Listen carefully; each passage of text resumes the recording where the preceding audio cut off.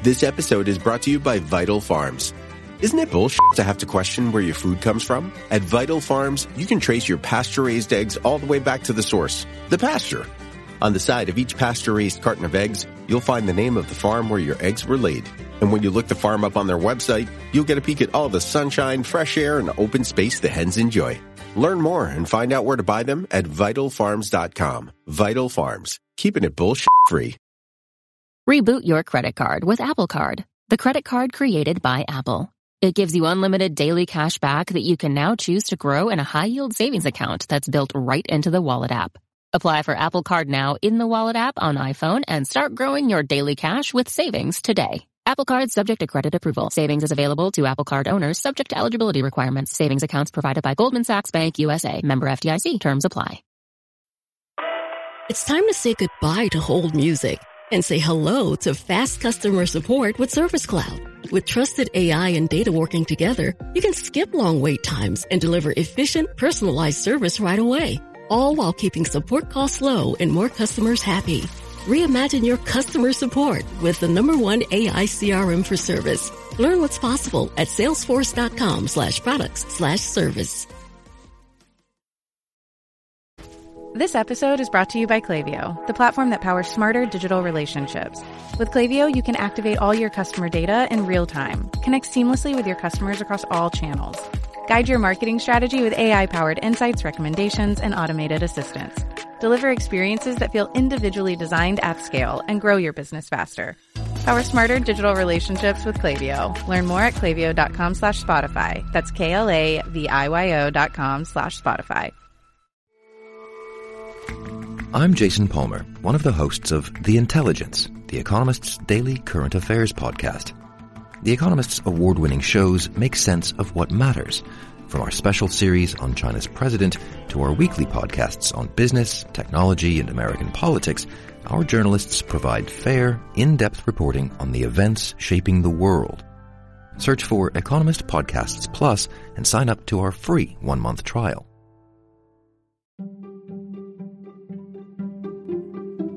Welcome to the HCI family of podcasts. We're your source for personal, professional, and organizational growth and development. We share our own original research, explore industry trends, and interview executives and thought leaders from across the globe. Join us for practitioner-oriented content around all things leadership, HR, talent management, organizational development, and change management. Maximize your personal and organizational potential with the HCI family of podcasts.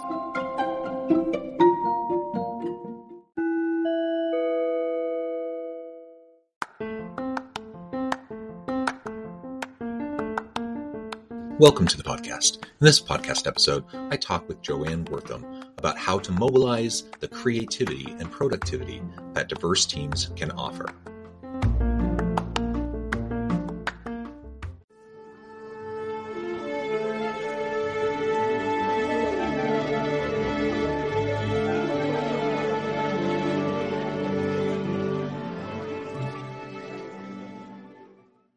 Joann Wortham, welcome to the conversation today. Thanks so much, John. I'm so happy to be here. It is a pleasure to be with you. You're joining us from the LA area. I'm south of Salt Lake City in Utah.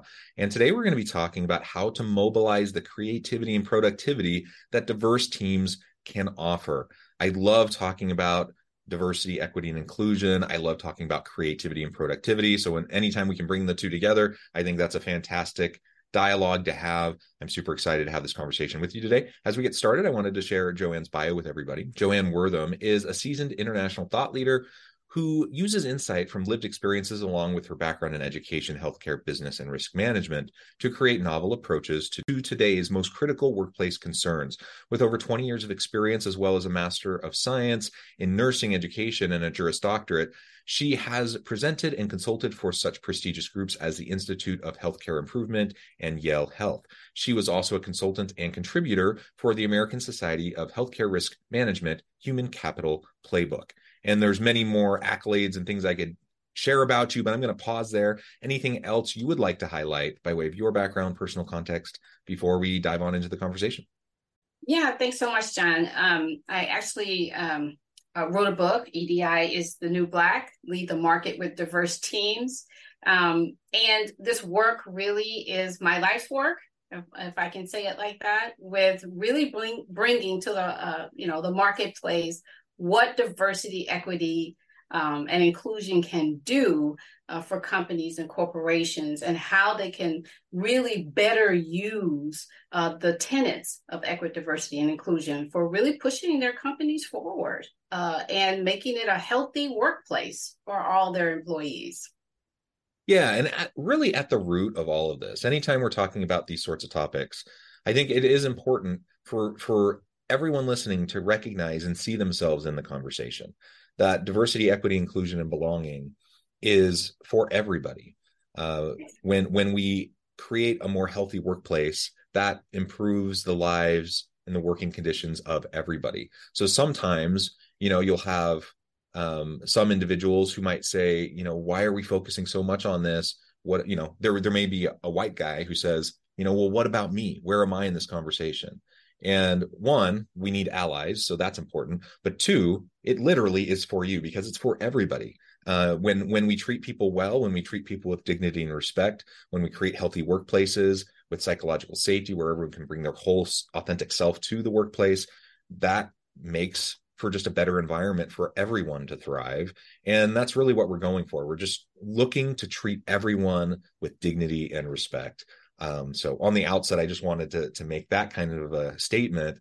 Now, as we move in to talk about diverse teams, we're going to get into the creativity and productivity piece here. And hopefully it's really obvious, and maybe it's a bit repetitive, but maybe you could outline for us some of those distinct benefits and values that come from diverse teams in comparison to more homogeneous types of teams.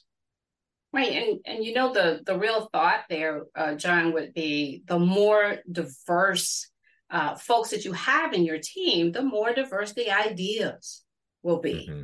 right? The more diverse the approach to the work will be, right? And so I love what Bernstein said. He's an author and analyst, and he was talking about how when you have a homogeneous team, then you have homogeneous ideas. Yeah. And oftentimes with the startups that you're seeing now, I guess mostly I'll call them young people because I feel like I'm a little bit old right now, but younger people, you'll see that they're looking for diversity, not just in race, but also in gender, right? Looking for different cultural experiences to bring to their products and to bring to the way that they actually are going out to move in the community to sell their products. They're really looking for these diverse ways of doing things. And they're seeing that they make more money when they're more inclusive. And I know you remember this, and being a Black woman, I can tell you this, for some times, and this is so obvious, so to speak, to me, but let's just say you're selling stockings. You don't wear stockings, John, but I'm just saying. You're selling stockings. For a long time, I couldn't get any that were my color, the color of my skin, right? Yeah. And so it left this gap in the market because you were selling something for the majority and excluding minorities, right? And so in so doing, you were losing money. And it presented this gap in the market that other companies came in and filled that gap because there was no diversity. Let's even say for makeup.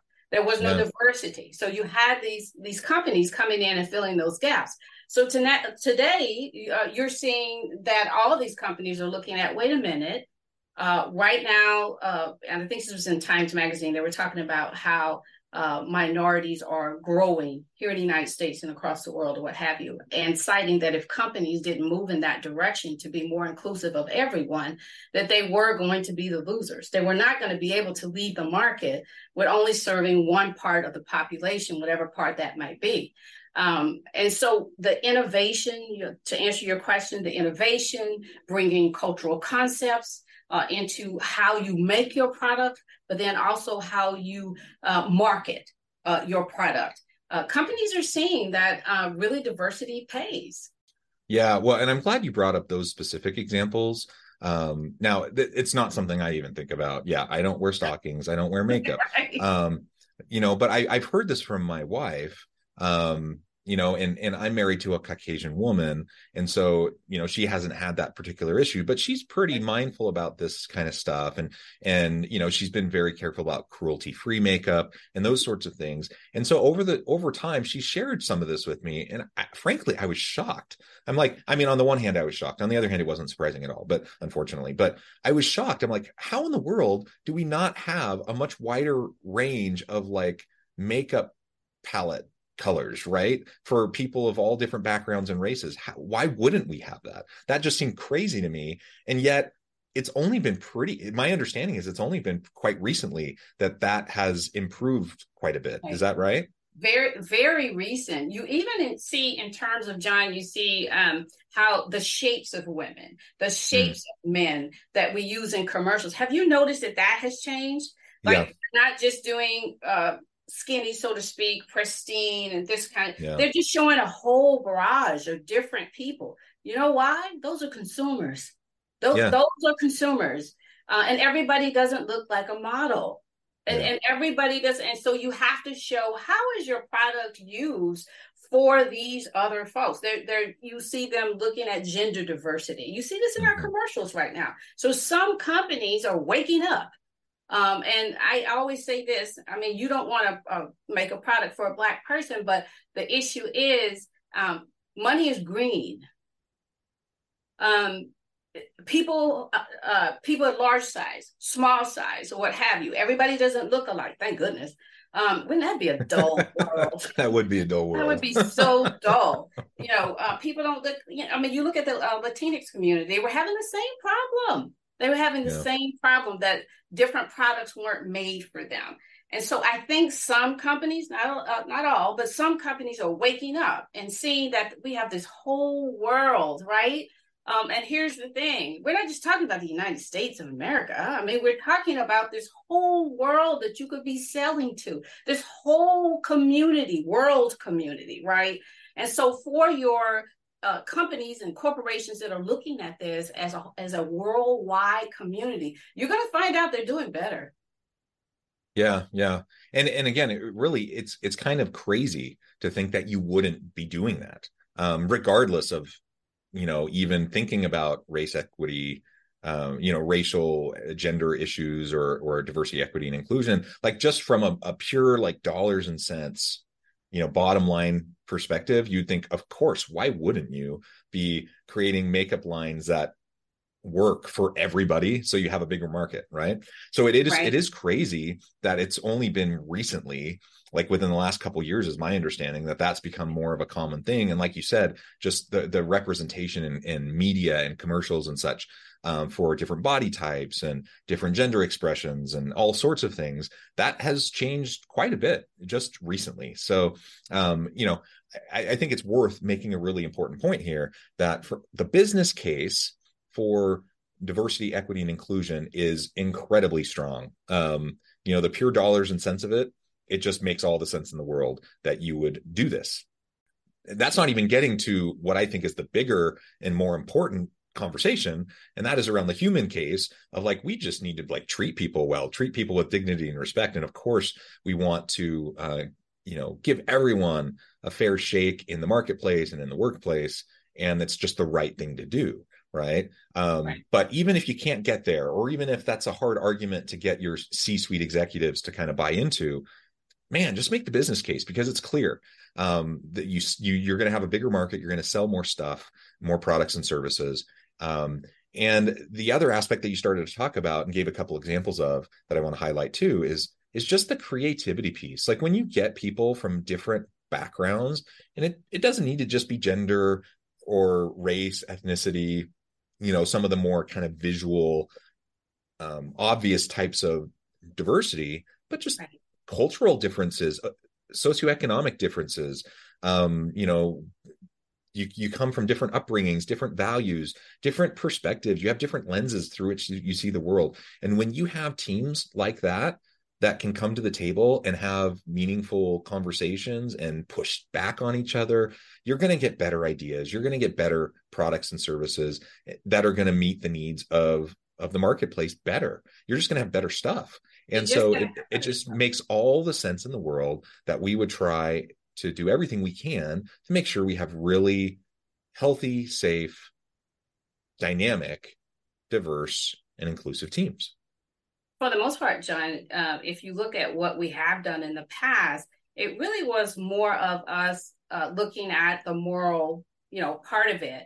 Companies saying, well, we just need to get more, and I call this counting.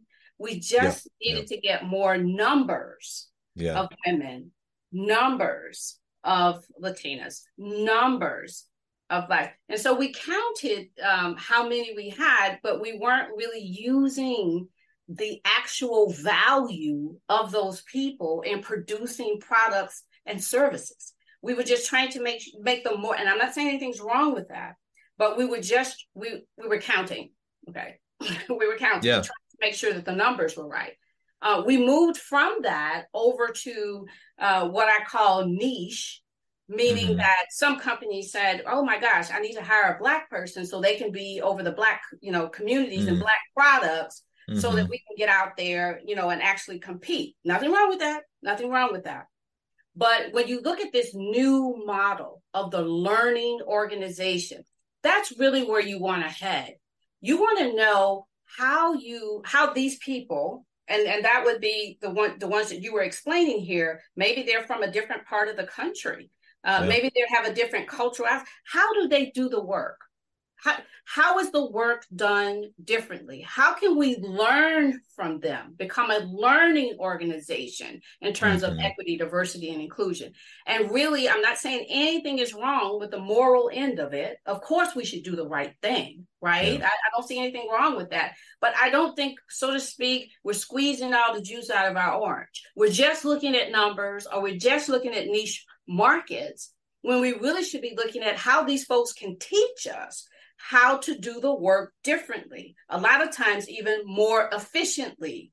How can this work be done? How can this product be made better? Looking at it from this cultural perspective, or where they're from, their lived experiences. Nothing like a lived experience to say, this is how this should be done. And a lot of different products, there's several products that I use right now, which really comes from lived experiences. They have several different. Why do I keep going back to stockings? I don't know why, John, but you're gonna have to go back with stockings. But there are different things that women experience as a whole, or about our bodies, or what have you. And you'll see that there's different products out there now that women thought of because of something that had happened in their life, and they were like, you know what? We need to make Spanx. I know you don't know what Spanx are, but anyway, actually, I do. What? You know what Spanx? I know what they are. Yeah. Right. But when you hear her story, when you hear this inventor's story, she talks about some things that were happening in her life and how she sought to make that better by creating this product. And so a lot of times I think we leave that out of equity, diversity, and inclusion when we're looking at that. A lot of times you'll see, and this is happening in terms of the makeup industry, clothing industry. I just saw the one where the man was saying he didn't want to tuck in his shirt. So he made a new shirt that doesn't need to be tucked or what have you. All these ideas coming from women, men, other gender identities or what have you, race, ethnicity. We're creating new products. We're creating a new world that better fits who we are right now. Different expressions of the human experience. But you'll lose all of that if you're just looking at, I want to hire this particular group.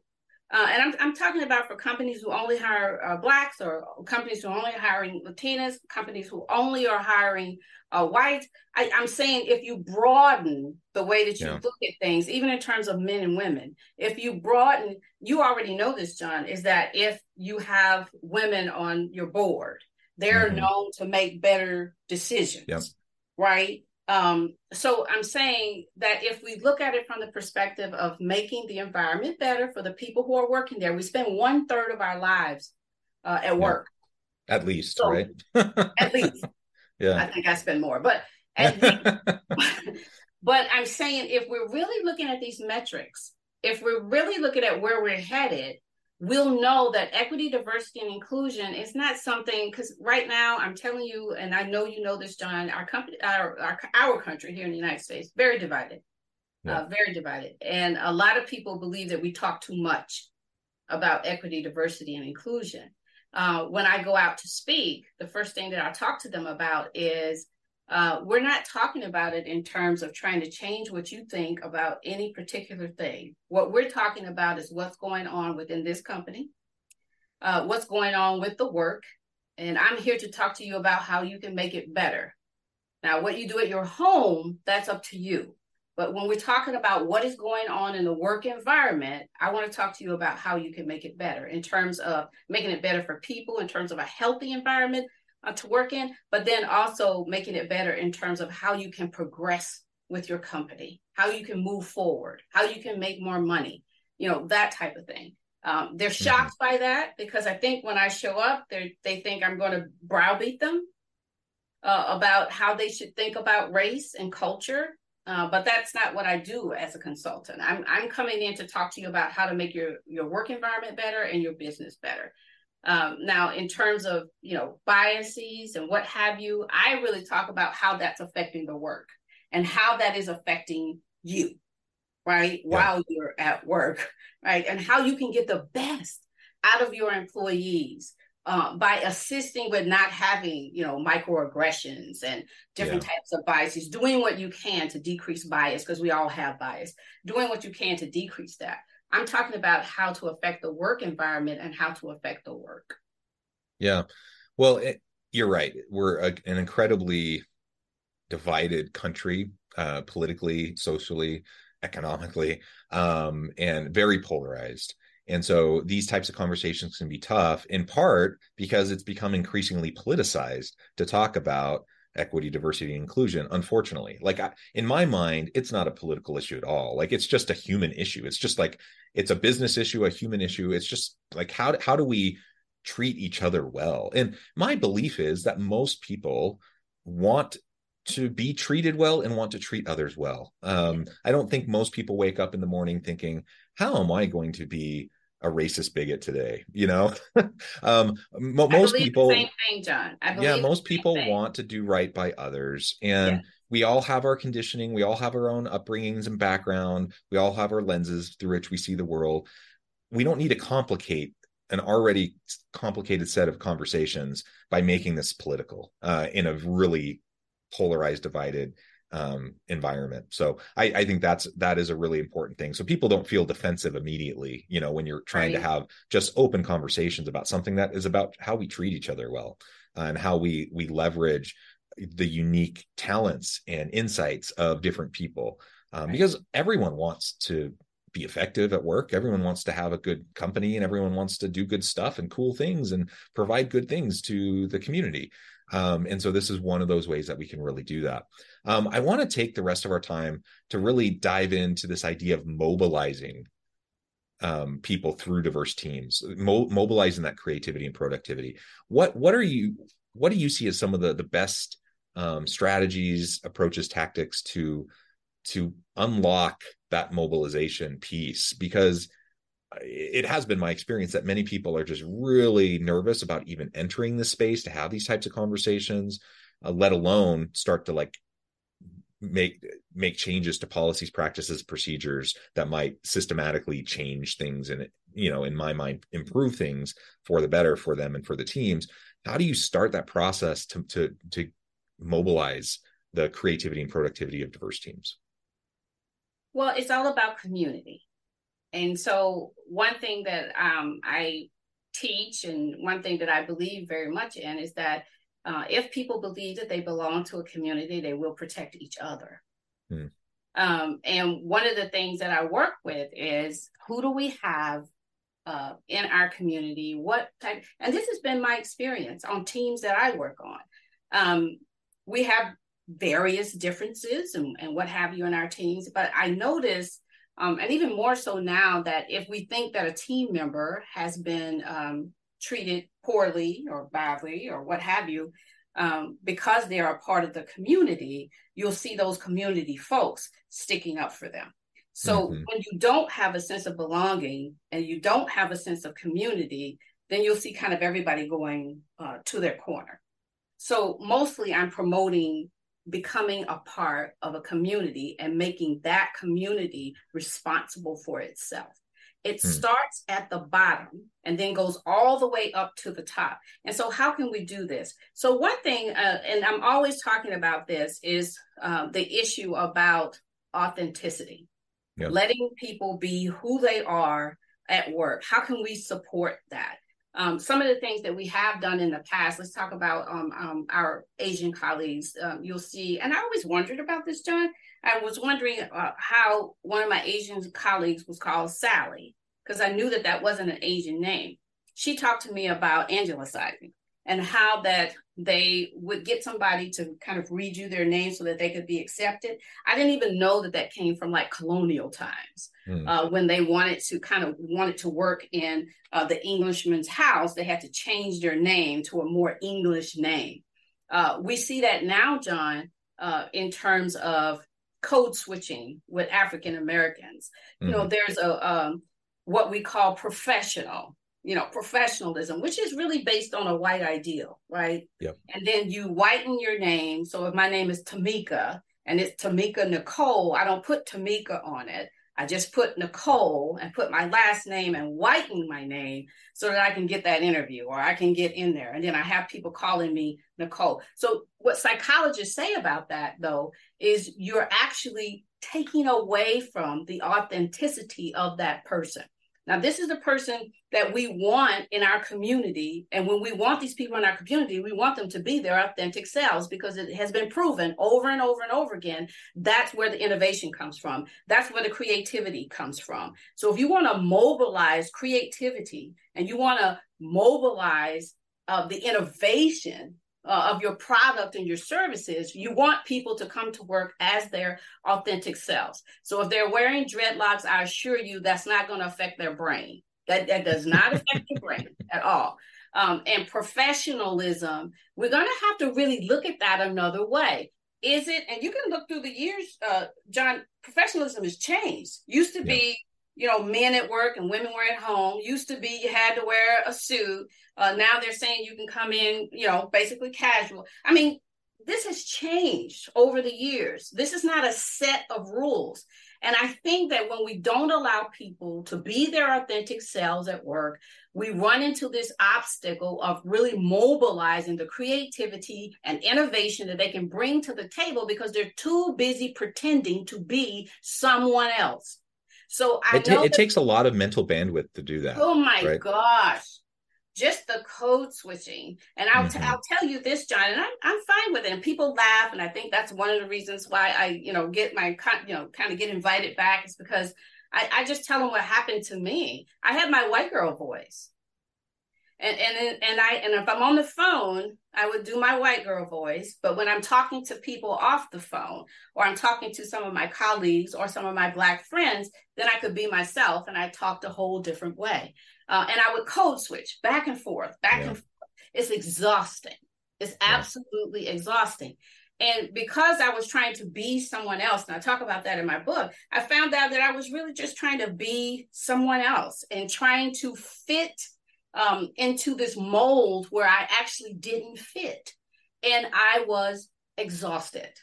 Yeah. So just so exhausted about it. Left quite a few jobs and positions because of sheer exhaustion. And I really wanted to just be myself and be accepted as myself. So if you want to really mobilize innovation and creativity, try to rethink what you are thinking about what professionalism is. Is that the way people dress?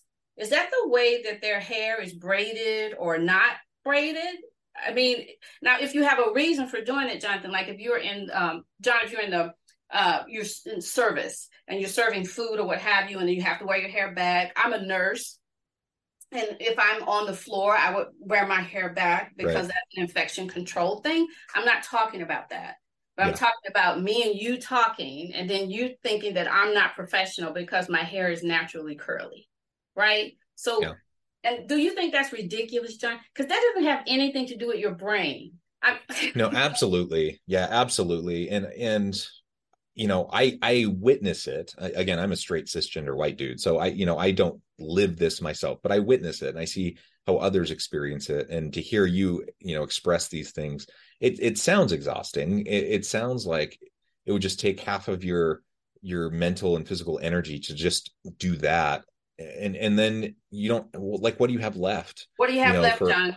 What do you For all have the left? innovative stuff that you want to do. Right. And Well, so you'll see those companies that's why yeah. Google, everybody's like, Google's just, because they let those guys, they're skateboarding, they're coming in. They tell them to come to work when they feel as though they would be most productive.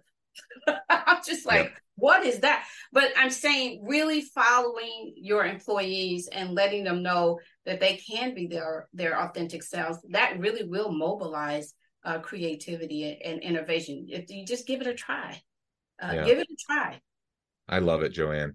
This has just been a great conversation. I note the time I need to let you go, but before we wrap things up, I just wanted to give you a chance to share with the audience how they can connect with you, find out more about your work, where they can find your book, and then give us the final word on the topic for today. Sure. So I am on LinkedIn, and it's just J Wortham at LinkedIn. My book has been number one within the genre on Amazon, and it is EDI is the New Black, Lead the Market with Diverse Teams. And I would hope that folks who would read it, I will assure you that this is not a book that's going to browbeat you about race. It really is talking about how we can be better, more respectful toward each other, and how we can move forward together in what we do in the workplace in terms of our services and our products. So I'm hoping that everybody will just give it a try, give it a read. And then I think my final note is, gosh, I've really enjoyed this conversation with you. I hope I get to talk to you again. And just to let everybody know out there that, we are very polarized right now. And there's a lot of things that are going on that are being politicized that really don't have to be politicized at all. We're human beings, and we are evolving within this human experience. And we really do want to become the best people or humans, void of all this other stuff that's going on right now that we possibly can be. And I'm telling you, if you learn how to treat your fellow neighbor, whether in work or at home or wherever it is, when you give them the respect that they need, and they give you that respect right back, we'll find that we're living in a whole nother world that really is better for all of us. Well said, Joann. Wonderful. Thank you so much. It's been a pleasure. I encourage the audience to reach out, get connected, find out more about what Joann can do for you. Check out the book. And as always, I hope everyone can stay healthy and safe, that you can find meaning and purpose at work each and every day. And I hope you all have a great week.